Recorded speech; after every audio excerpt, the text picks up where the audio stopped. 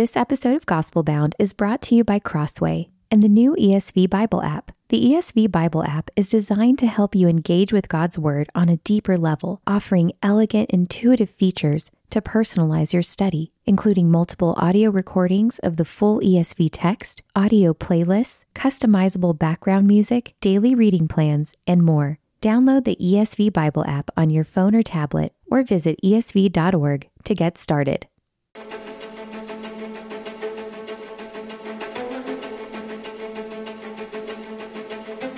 This is Gospel Bound, a podcast from the Gospel Coalition for those searching for resolute hope in an anxious age.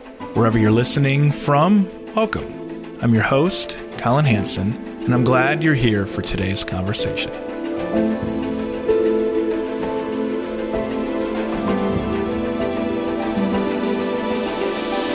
If you want to sell millions of books, then just tell your readers they can be their own hero. Tell them if they don't have what they want, they need to demand it. Tell them that they can have everything if they work hard enough: the beautiful family, the booming business, the world-changing nonprofit venture. For Ruth Jo Simons, being her own hero doesn't seem all that freeing. It looks exhausting. She has one overarching message in her new book, When Striving Cease, replacing the gospel of self-improvement with the gospel of life-transforming grace, published by Nelson Books. The one thing I want you to know more than anything else, Ruth writes, is that if you are truly in Christ, you can stop trying so hard to be who you already are in Jesus. Simons is an artist, entrepreneur, and speaker. She and her husband, Troy, have 6 boys. Her previous works include Grace Laced. And Simons goes on to explain in When Striving Cease this: we're working so hard to bloom, to bend, to please, that we've neglected the soil from which we flourish. And she concludes her book with a question. What if our striving is really worship of ourselves as God? Simons will be leading 3 breakout sessions at the Gospel Coalition's 2022 Women's Conference, June 16 to 18, including one on her new book. Given the prevalence of what she calls the self-improvement gospel, I'm grateful for this work that focuses on the grace of God. Self-acceptance, she reminds us from God's word, doesn't come from self-love, but from the redemption of Jesus Christ, where God demonstrates his love for us as sinners. That's why she can write this: self-righteous striving is more hopeless than you want to believe, but grace is more life-transforming than you realize. Ruth joins me on Gospel Bound to discuss how she came to realize that God's grace is enough and to help us do the same. Ruth, thank you for joining me. I'm so glad to be here, Colin. Ruth, at what point did you fully realize, or realize more and more, that God's grace was enough? Was there a particular event or turning point where that happened?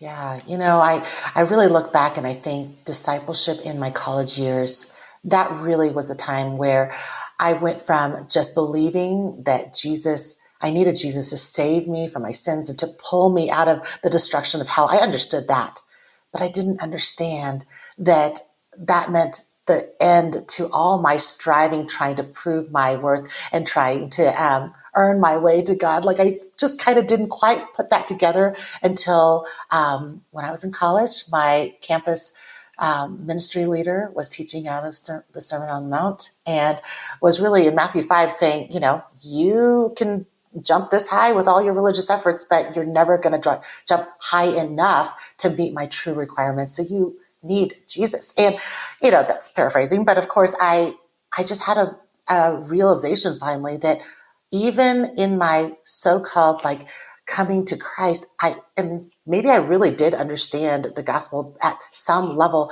but I was still trying so hard, Colin. I was still trying to read my Bible to please God, to do the right thing, to just stay away from certain sins so that God would be pleased with me. And what a joy it was to finally understand the gospel, understand the law, understand freedom in Christ. And so, yeah, that's the background to this book. Of all things, when Jesus talks about our righteousness needing to surpass that of the Pharisees, that's a fascinating way to look at that. Now, Ruth, how would you describe the gospel of self-improvement that you're writing this book to be able to help people to move past or to counter? Yeah, well, I called it the quote, gospel of self-improvement, because the word gospel means, as we know, good news. And I look around and I really think women have, I'm primarily speaking about my sisters in Christ here, like we have more opportunities than we've ever had before. Women are getting to write books and lead organizations and start nonprofits and do all those wonderful things that you shared about at the start of this broadcast. And there are more opportunities than ever before, but I look around at my sisters and I'm seeing that they are more exhausted. We are more exhausted than we've ever been. And I look around and think, I really gather that part of the problem is that we are thinking, and we're going along with the world's conversation here, that there's somehow good news in the formula of self-improvement, self-help, that there's some way in which we can take the reins and manipulate our lives so that we get the life we want. And sometimes that's prevalent in the church as well. Now, with this path of self-improvement, is it possible for the path of self-improvement to lead to self-denial? Well, I think there are good tools sometimes. I mean, is it in itself bad to set goals, to have 5 really proven ways to organize your life? All those are good tools, but if they lead you down a path where you keep looking inward and constantly look at how to be the one who fixes your life through your own efforts, that's not going to be self-denial. That's going to be worship of self. And so the way of Christ is for us to say, if I keep looking inward, I will make myself the pinnacle of what I must please. And my own comfort, my own happiness, my own worth is the most important thing.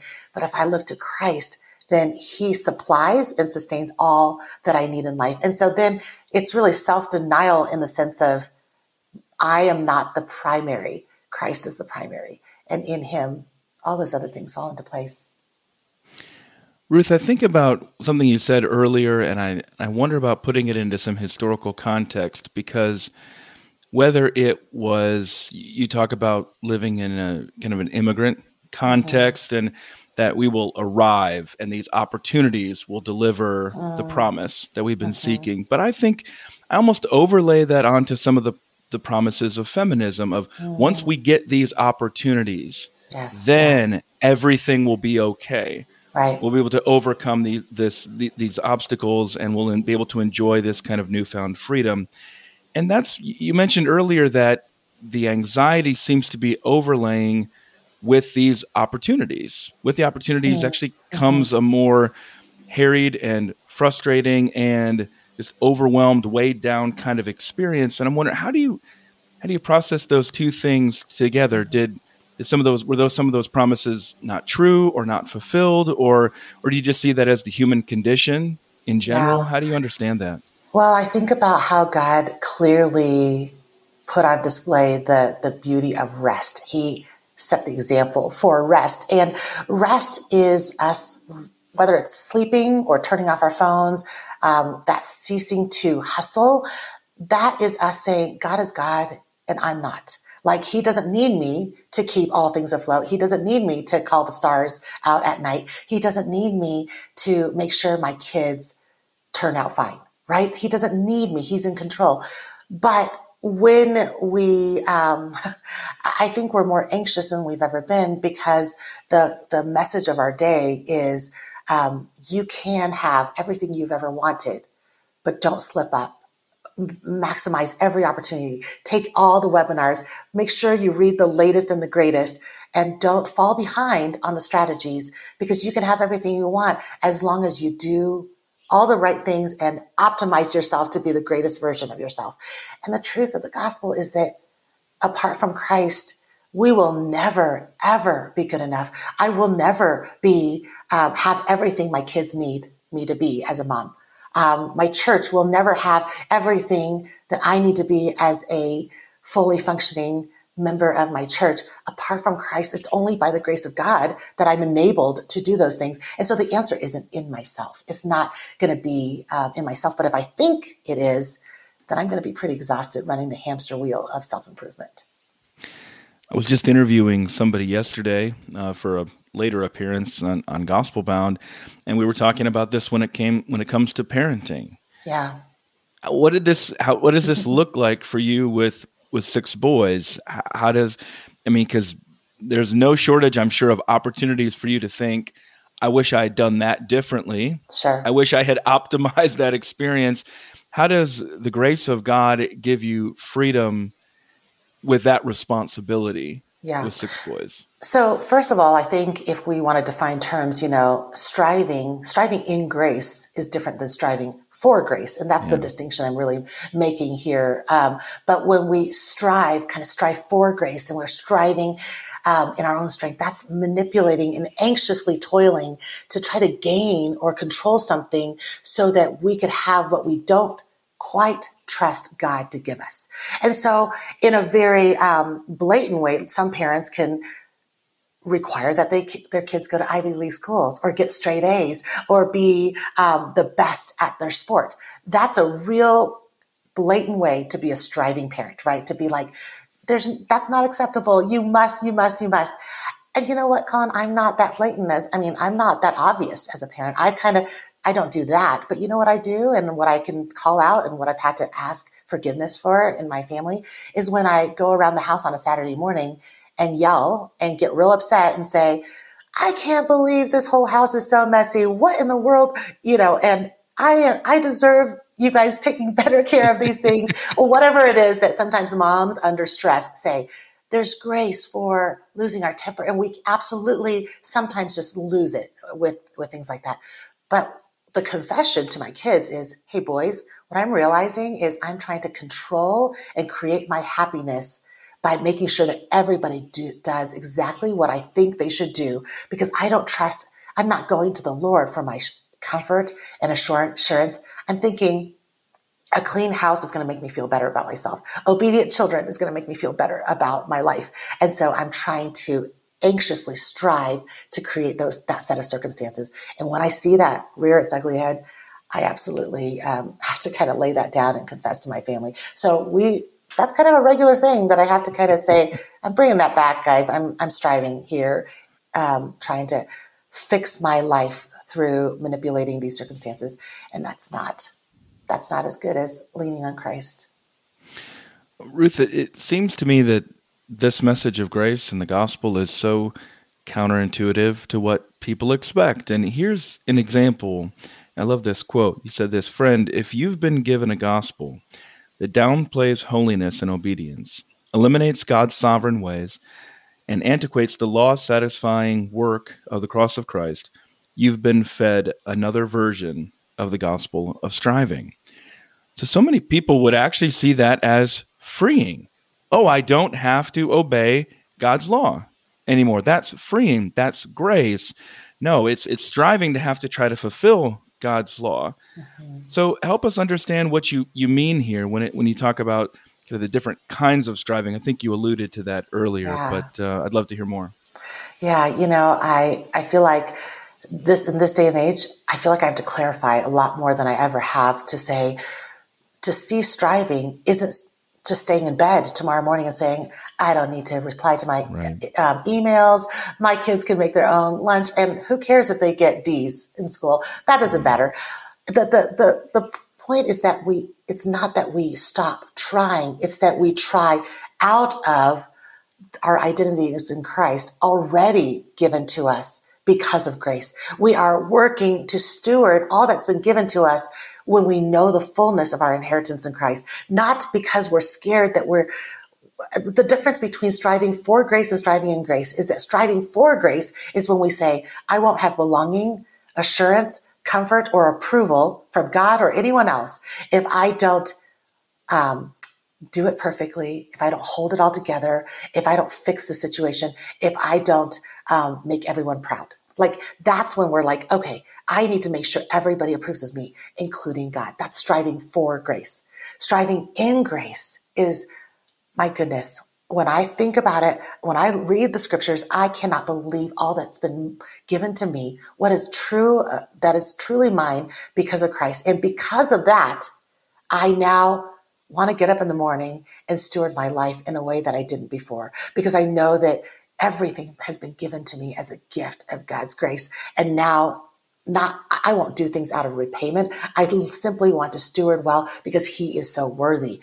I I kind of wonder what would happen to, you know, readers and listeners in general, but especially to my sisters in Christ. What would happen if women stopped thinking that the gospel was enough to save them, but that they needed something else to kind of get them to the end of their race? What if we were actually to believe that the grace of God not only saves us and rescues us and draws us back to the heart of God, but also keeps us there and gives us the fuel we need for that transformative living that we all want, that we all sometimes think that is found in the latest formula. It's not. It's found in the gospel. And so we see it in Ephesians 2, 8-10, right? It's by grace through faith, but we are created for good works. That's what we were created for. It's not that those works aren't part of it. It's that they were fueled by the gift of grace. You talk about in the book how forgiveness motivates. I think about a conversation with a friend, and he said that about 10 years ago, he heard a lot of people talking about some similar messages that you're sharing here and that you've shared about in this book, and especially applied to parenting.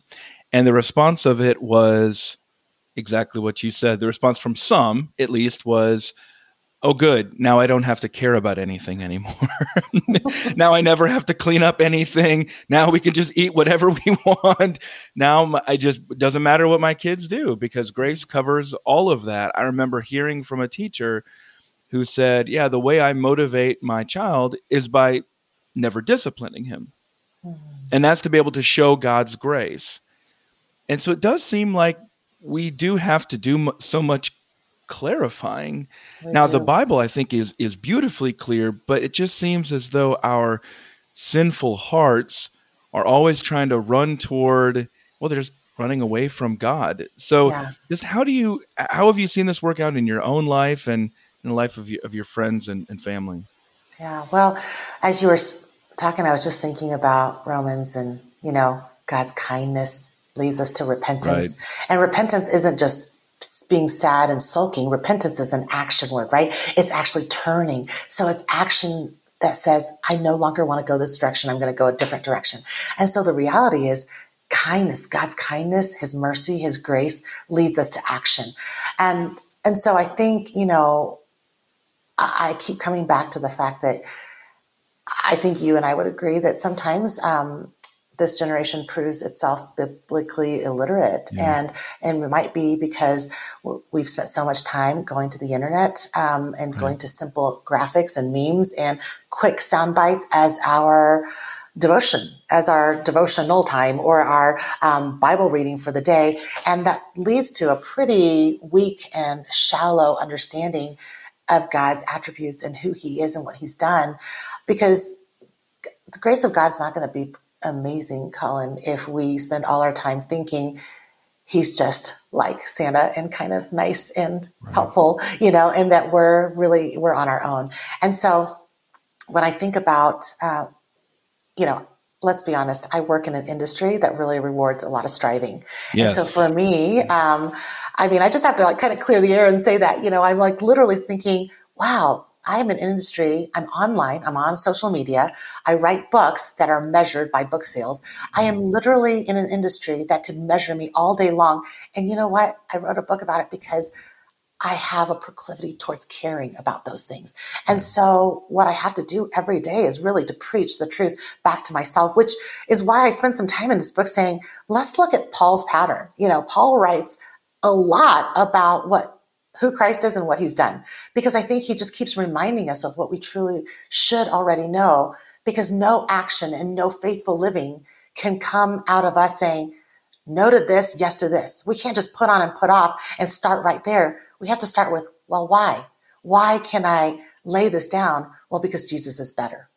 And unless you know that Jesus is better, you're probably never going to know how to lay your strivings down.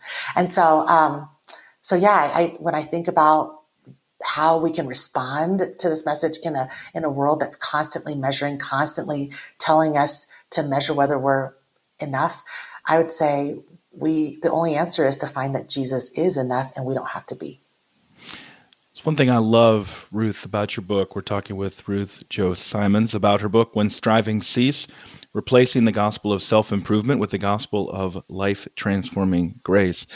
is that grace is not an abstract concept. It brings us to Christ. Mm-hmm. It comes from God to bring us to God. And so I think that's part of the prevention here of how do we not abuse this? How do we not confuse this? How do we not abstract? Well, it's because it's all about gratefulness from Christ to want to grow to become like Christ. That's a beautiful thing in your book. Go ahead. Thank you. And I was just going to say, when you were saying that, I was like, yes, Colin, the thing is, we make everything about us. Right. And really, grace is all about Christ. It's about the heart of God. Grace is like the invitation, the way in which we can know the heart and the greatness of God. It's not about us. It's not just this. Grace is not the thing we slap on a mug so that we have a little ounce of, an extra little dose of warm fuzzies in the morning so that we can carry on our day in a better way. So I think we've contorted and made the grace of God somehow trite in our minds because we keep thinking that everything is a tool for us to get better, when God's grace was always meant for us to stop trying to make ourselves better and just come to Him instead. I think that's why, Ruth, in our generation, so many of us have been moved by the parable of the two sons, not just the prodigal son, but the two sons, because as teachers like Tim Keller, Ed Clowney, others have helped us to see there are multiple ways to run away from Christ. Absolutely. You can run away through your strivings to perfection, which is a lot of what you write about in here. You can write about you can run away in your strivings after the pleasures of this world. But the point is, both of them are self-centered. Yes. I thought that's and so even, much. Right. And then that second son, the one that we always overlook and we think is just the good guy in the story, is the son that is just as rebellious and just as sinful because he thinks himself good enough to deserve it all. And when I wrote about that, I was reading much more than I'd ever understood about that story. And I was just in tears, Colin, and I'm sure you've already read a lot of that historical context, but to have the imagery and to have the historical picture of that ceremonial, like breaking of fellowship, the kazaza, the breaking of that pot, and the kind of like the townspeople saying, nope, you don't get to come in. We're broken here. And for the father to take that shame and to beat the townspeople to the gate and say, nope, you don't get to do the breaking of the pot. I'm going to welcome him home. That broke me. Oh, I love that. Now, Ruth, there's many things. It's an honest book. It's a vulnerable book. And you describe your struggle with belonging in 2020. I think a lot of us can relate. Tell us a little bit about that. Oh, man. I mean, everything from, it started off simple. It started off with, everything's shut down. And I was kind of like striving and feeling like I got to like put out good material. And then a few months in, and I know this is clear and, fresh in our minds, you'll remember, all of a sudden the world turned upside down and nobody seemed to be friends anymore. Because unless you could articulate or think exactly like somebody else, nobody wanted to talk to you anymore. And for those of us who are content creators, I immediately felt the reality that I wanted to choose my words wisely, think before I speak, consider what I'm doing locally, because really there's no true belonging online. And I got to tell you, it was because cancel culture was pretty big. I mean, it was kind of still going on. But last year, I was blown away, Colin, with just how quickly you could be completely misunderstood, canceled, or undermined simply because you didn't say something the way that somebody else wanted you to say it. And belonging is one of those things where we keep thinking, if we can just put 1, 2, and 3 together exactly the way it needs to be, I'll belong in the situation. And I detail in the book about how that started everything from being an immigrant, young girl trying to figure out what kind of jeans I was supposed to wear to fit Yes. in, to what kind of lunches I was supposed to take, which, Right. spoiler alert, was not a bologna and white bread sandwich. It was fried rice in a yogurt container cup, which just made everybody in the lunchroom freak out. They thought I was so disgusting. Now very And popular. Now and you would have been so now, popular, but I not back know. then. Now, if I brought fried rice, I think your office would be like, "Hey, Ruth, welcome back." But at the time, it was terrible. And so I just saw how much, like, what I experienced as a child, and what I was like, oh, if I just wear the right clothes, if I just bring the right lunch, I'll have a place at the table. I mean, there's a grown-up version of it. There's a 2020 version of it. And the only way to combat that for all of us who are wrestling with that ache within our own families, within our own communities, within our churches, within our online spaces, if you're wrestling with that feeling of, I don't know how to belong, I'd say, brother or sister, like, start first with your belonging in Christ. There's nothing you could ever do or say or get just right to find the perfect formula for belonging on earth. And so we really do have to start with what is ours that's eternal, what binds us together with our brothers and sisters in Christ, when everything is chaotic and not a place of belonging, Yeah. Well, I had in mind, and I'm not going to ask you about these, but I had in mind, Ruth, a number of books that I'm sure you had in mind as well that have been very popular in recent years. And I noticed that some of those authors really suffered through what you just described right there, of all their strivings, all their success torn down because suddenly they no longer conformed. They could not control their outcomes. They couldn't control their circumstances. They couldn't control other people's perceptions of them. And I think it was an effective illustration of the point of your book, which is that the gospel gives us a better, more lasting hope than what's been offered there. So I'll put those words in my mouth. They don't have to be in yours. But I wonder. I wonder what you think of. Just what do you think of self-care? How does self-care fit into this? That's such a popular concept. It is so these popular, and especially among my sisters here. I love a good excuse to go to the spa, right? Or to get my hair done or get my nails done or whatever shallow thing that I can think of that would be relaxing. I'm all for absolutely taking care of yourself. Self-care could be going on a walk, but the difference is, I think, self-care that says, I'm the most important person, because without me, all things will fall apart. So I'm the most important. I must care for my own happiness. If you trace that kind of paradigm to its end, then everybody else and everybody else's needs can be sacrificed for your pleasure. So that doesn't align with the Bible's teaching at all, in a die to yourself, lay yourself down for your neighbor. That's just not the same thing. So self-care, if it means caring for yourself because you are stewarding the body God's given you, the temple of the Holy Spirit in your life, if you are caring for yourself because you need to learn how to rest, absolutely. That kind of self-care is invaluable because you must steward what God's given you. But the kind of self-care that says,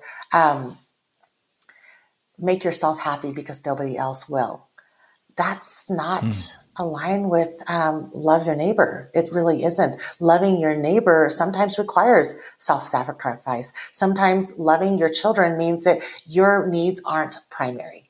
And surprisingly, I think the gospel shows us that it's not totally an either or, in that, we need to sacrifice and just be miserable. No, it's that when we lay our lives down, the pleasure of God in our rejoicing in doing the very thing that God's called us to do actually restores our souls and renews us. And it's a supernatural thing that our souls are cared for in Christ, even if we're not able to take a vacation or go to Hawaii or get to the spa. And so for those of us who are in long periods of just stewardship of whatever it is that maybe you're caring for somebody elderly in your life, maybe you have a special needs child and you're like, what is self-care? My encouragement to you is, it may not look like a luxury, and it may not look like, relaxed bliss for days and days. it might mean a soul change where you say, I am cared for in Jesus, and therefore I'm going to rest in him, and loving my neighbor will be, loving my child, loving my parent will actually, me being faithful right where I am is going to allow God to fill me up in ways that don't come from the world and comes from him. Oh, I love that, Ruth. My guest on Gospel Bound has been Ruth Jo Simons. Her book, check it out, When Striving Cease, Replacing the Gospel of Self-Improvement with the Gospel of Life Transforming Grace, published by Nelson Books. Ruth, I just loved this quote. You say this, only the grace of God is enough to bring us home, make us worthy, and keep us in the love of God. I really appreciated that. But before you go, I got a final 3 for you, all right? So quick answers on these. First question, Ruth, how do you find calm in the storm? Oh, man. The first thing I do, I just walk as I go outside. I turn off my phone and I go outside. I know I've said it before, but I'll say it again. I'm an artist, and so I'm inspired easily. But I find that if I just look up at the sunrise or the sunset, or I go out at night when the stars come out, we all have access to that, Colin, and be in awe of God because you had nothing to do with any of those things. Yeah. And so the calm in my storm is always when I realize that God called this day into order without my help. He's still in control. Oh, I love that. Ruth, where do you find good news today? I actually talk to my kids a lot, and because they're not sitting there watching the news, listening to the big analysis, they're talking about how fun it was to discover a new game with their brothers, or just in discovering something out in the woods. And so sometimes that's the best news ever is during the day to see childlike faith and enjoyment from them. Oh, I love that. And Ruth, what's the last great book you've read? Well, I'm not totally done with it yet, but Gentle and Lowly. I've been reading Gentle and Lowly. Yeah. So. Oh, that is for Gospel Bound listeners. Add that one to the tally. That's definitely, I think, the top of the list with my guests in this last year. Again, my guest here, Ruth Jo Simons, author of When Striving Cease. Ruth, thanks so much. Really refreshing conversation. God bless you on your ongoing work. Thank you so much for having me.